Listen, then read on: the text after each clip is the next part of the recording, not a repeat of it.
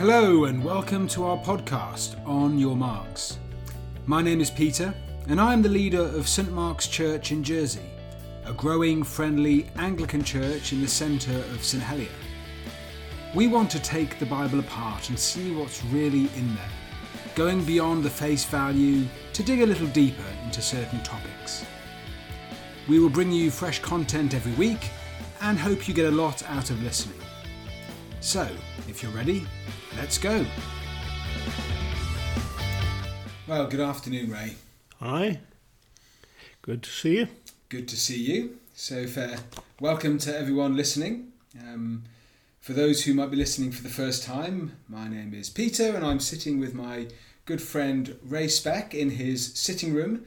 And we're meeting to talk about the passage from the church service on Sunday. And I think I'm going to stop counting what episode we're on because I can never remember.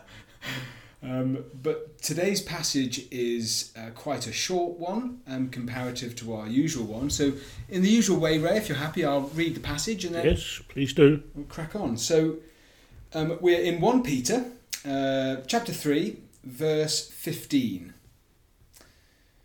But in your hearts revere Christ as Lord. Always be prepared to give an answer to everyone who asks you to give a reason for the hope that you have. But do this with gentleness and respect. Right. What do you think, Ray? Yes, the fascinating little wrinkle here is that clearly the context in which, or the attitude, shall we say, with which Peter is encouraging us to respond to people seems to be quite important.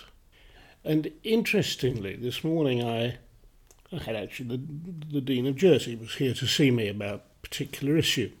And we were talking about the very same thing in a way, in that the attitude with which we minister in the context we're called to is extremely important. And I was suggesting that is particularly important when, like myself, we are called to a season as rector of one of the ancient parishes in this wonderful island. I was at St Juan for nearly 14 years, a wonderful parish with absolutely fantastic people. Sometimes things were challenging, sometimes things were difficult, sometimes things were painful. But the thing we were discussing was the attitude with which we went to serve that people. It was interesting that both the Dean and myself had both read a particular book by a Bible teacher called Michael Green, and it was a book called Called to Serve. And it was to do with ordained ministry. And the whole focus of the book was on the calling to go and to serve people in the name of Christ, so that you get your attitudes right, that you respect, you affirm, you listen, you understand, you accumulate, and you begin to build a picture and a knowledge of the people to whom you're called to serve, so that under God's call, under God's enabling, under God's blessing, we respond as we perceive the revelation of how these people think, how they act, what motivates them, what are the issues that have been important.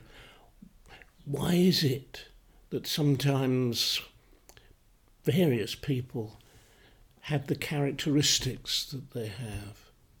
And we decided this morning that that's rather important if you're going to be effective in ministry. And I think the times when I blew it, and I blew it like anybody else at times, I had to apologise to the church. I had to ask them to bear with me as I sought to understand. But when I got it right, God is good.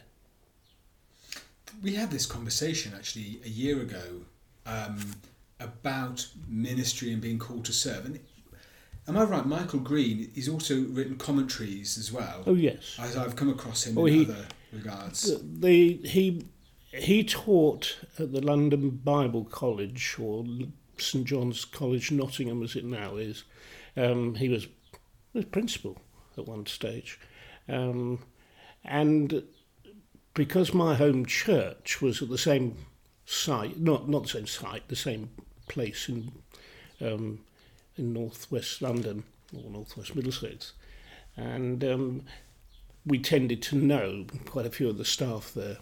But the joke used to go round that Michael Green had taken an afternoon off because he was writing a book. And he used to produce stuff at a great rate of knots. So, yes, he did. Write. He's lovely, actually a very good writer, readable.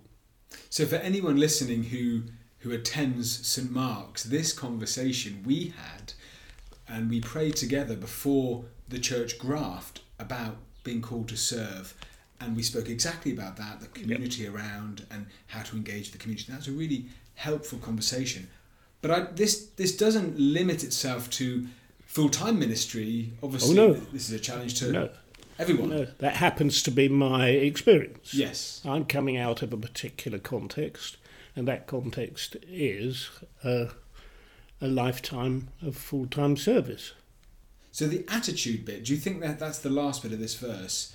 Can I just say, I was a little bit nervous about sending you a single verse because... our favourite quote. Our favourite text quote. Without a context is a pretext. Yeah. A text without a context is I a did pretext. look at that, and I thought to myself, no, this is a verse that does actually have an integral message. It does sort of hang on its own.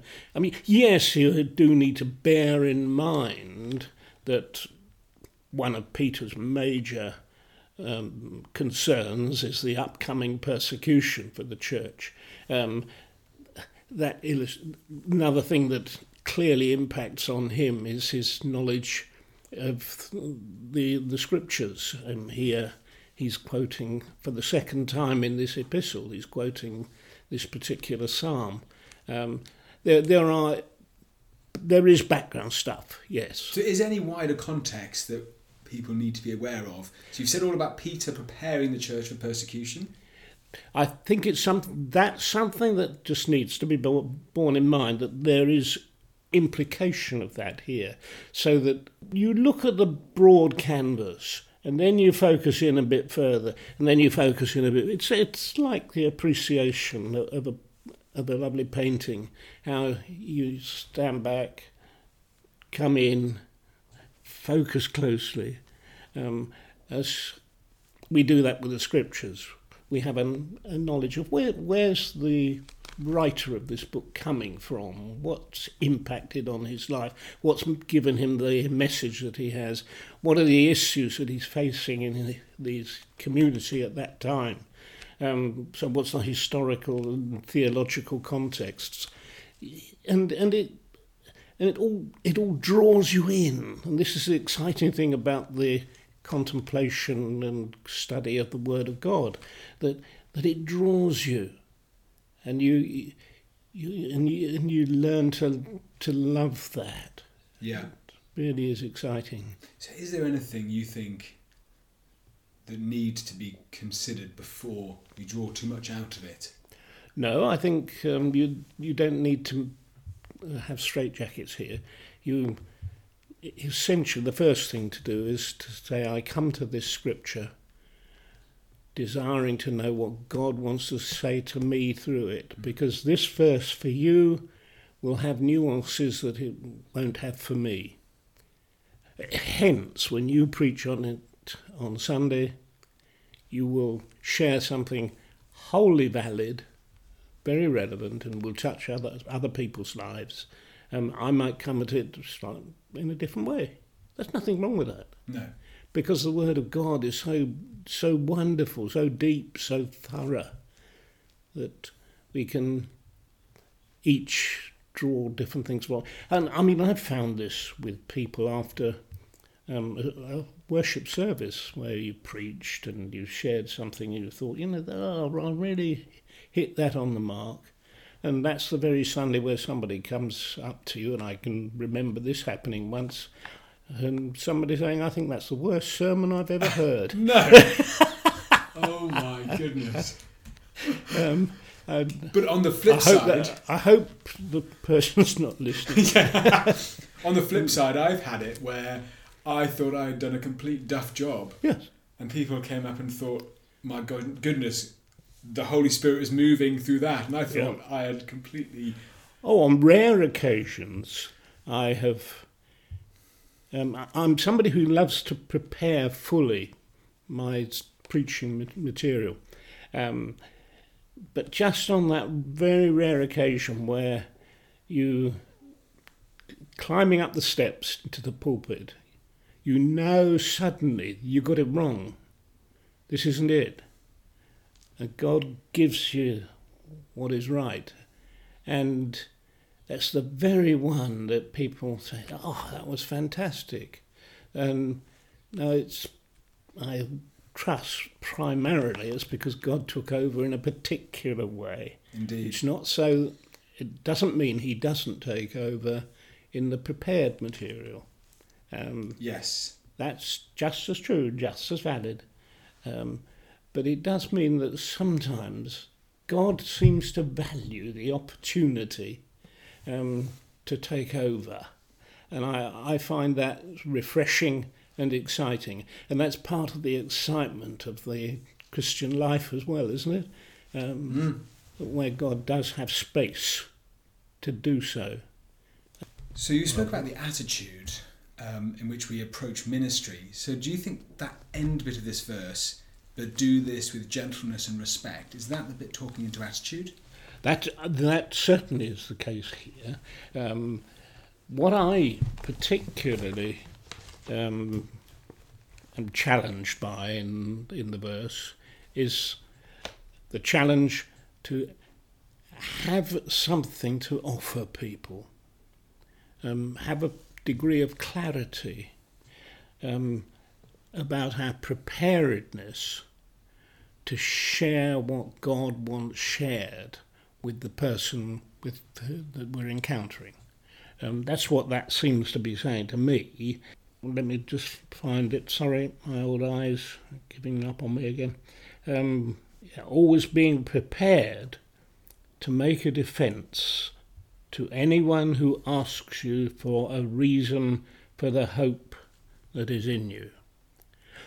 What is the reason for the hope that is within me? It is Christ in me, the hope of glory. That is the reason. The reason that I have something to share is Christ in me, by his Spirit, enabling me to have something.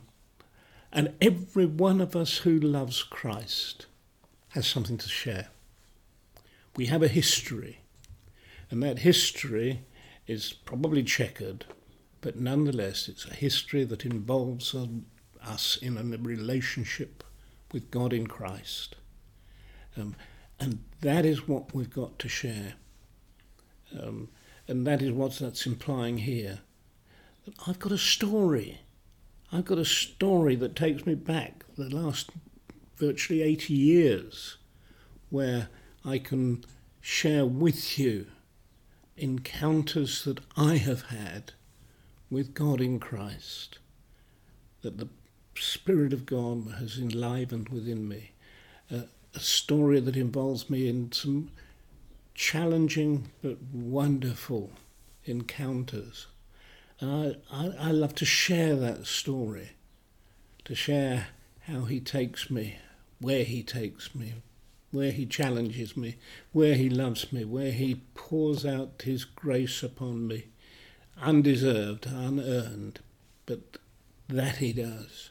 And I can share that story because it's a story of an encounter between two persons, me, a broken human being, and he, the living God. What a wonderful thing to share. Absolutely. I'm so glad you said that about the reason for the hope being Jesus. I set myself a challenge maybe 5 months ago to ensure every Sunday I include something about Jesus. Because whatever bit of the Bible I read, whether it's Old Testament, whatever it is, there is something about Jesus to say about it. And that is the reason for the hope I have. However, I've been having quite a few conversations with different people after, not just after last Sunday, but that in today's world it's quite hard to talk to people who maybe have never been to church or have had bad experience of church, and people often struggle, say, in the workplace to introduce or to talk about their faith. And so do you think that today we need to approach it in any different way, or is it that we're just sharing our story of a relationship between two persons, as you said just a moment ago? Yep.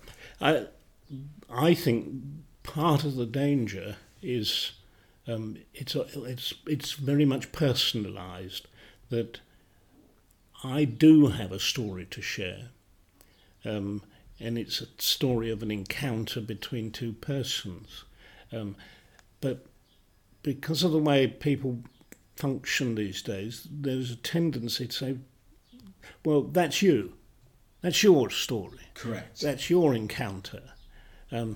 It therefore needs to be communicated in a particular way and in a compelling way. And I think that's the implication of the wording here in this verse, that there's something substantial about it. So yes, it is an encounter. Yes, it is deeply personal. But yes, it is something greatly substantial.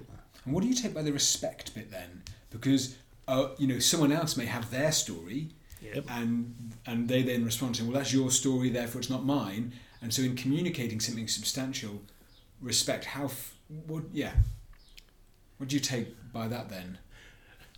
I think we have to respect where other people are coming from. We have to respect them as fellow human beings. We have to treat them in a proper way. But we nonetheless come at it clear about where we are, and as I say, convincing in the way in which we communicate it. So we make no apologies. There's a great tendency today to apologise. I'm sorry, but I believe differently. I'm not sorry at all. I'm thrilled that I found the living God. What more more wonderful can you have? So, and the whole idea of a confidence here is evident in that verse. It's clearly there. And we need to have that approach, I think. In your translation, what do you have as the first bit? I have revere Christ as Lord. But in your hearts honour Christ, the Lord, as holy. Holiness comes in. And this is dare I say it, a translation that focuses on the accuracy of the text. So this is the ESV, which is closer to the Greek. Yes. Well, arguably the original, yes. Yeah. Yeah. Could you read that again, the start? Yeah. In your hearts. But in your hearts, honour Christ the Lord as holy. Okay. Could you unpack that statement? 'Cause that's interesting. It is, because it is focusing on a particular characteristic of Christ, his holiness, and that suggests that is important. It should mould our message to some extent, the character of Christ. So I'm not just simply sharing a particular experience. I'm sharing some truth about a person who is uniquely holy, and that in itself matters, so that the one we're sharing is the one who is special. Always, then it goes on to much the same as other translations. Always being prepared to make a defence to anyone who asks for a reason. There was a book written about the Church of England years and years ago, and the author visited the theological college I attended, Oak Hill, which is a bastion of evangelicalism in our day, still is, I think. The writer says, be very careful if you're visiting this place. You will find that any of the residents will share their faith at a drop of a hat, and the perception they had was right. That here were, at that time, just young men, largely young, not all of them, who were there to fine-tune their ability to tell that story more effectively. And I think that was really their primary objective for the most part. I kind of feel like that is the primary objective. Well, I was there, so yes. Yeah, that resonates with me massively. Because in being prepared to give an answer to anyone, we then have to think of different ways of communicating the same message of hope. Yeah. To appreciate people where they're coming from. Yeah, which is taking us back to where we started, where if I am in a situation where I have the deepest respect for the people with whom I'm communicating, then I will want to share Christ in that situation in an appropriate way, in a delicate and sensitive way, and sometimes in a very robust way. There is a challenge in the gospel that is powerful, and it demands a response, and we need to have that element as well. Yes, the sensitive, yes, the gentle, yes, the understanding, yes, the drawing alongside people, but also this is something that changes people. This is something that changes the world. This is something that brings hope to a lost community. This is something that is therefore powerful and strong. Changes the world. So your take, Ray, how could we sum it up? Would it be to respect and love all people and to communicate the message of hope that we have? Yeah. I would say ensure that you are in a right relationship with Christ, the Holy One, with all that means. Under him and under his anointing, we share that with any with whom we have that opportunity and privilege. And by his grace, not to blow it, which is so easy to do. We all do that. Ray, your summary was so much better than mine. I love it. No, we start with holiness and getting ourselves into a right relationship. And I pray every day, Lord, start with me. You know, Ray, thank you so much for your time. Not at all. Lovely to be here. It's a real privilege. Thank you. See you next week. Indeed.